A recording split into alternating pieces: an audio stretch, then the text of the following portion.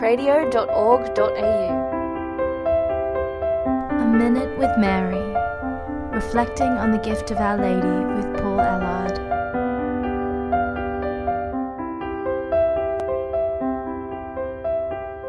The great Marian Saint Bernard of Clairvaux once wrote, "But perhaps someone will say, did Mary not know ahead of time that her son was going to die? Yes, undoubtedly," says St. Bernard. When we reflect on this, we realise that when Mary said yes to God, it was with a full understanding of what she was going to have to face.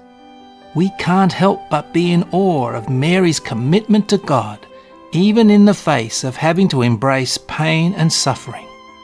Suffering is the result of original sin. When we consider that Mary was free from original and all sin, and yet she still embraced suffering, in a way we could reason it was unfair Mary had to suffer. But Mary was called to imitate her Son. So even though Jesus and Mary were sinless, they took on suffering. Why? In order to save us. Mary was given more graces than any person, saint, or even angel.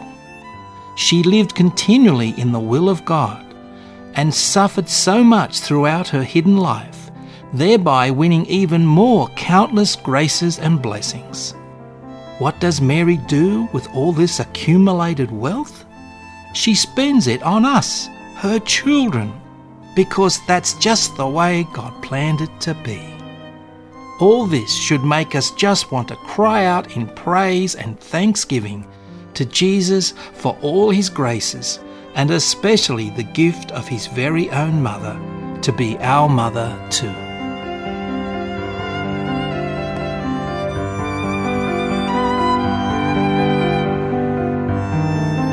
I'm Paul Allard, and you've been listening to A Minute with Mary.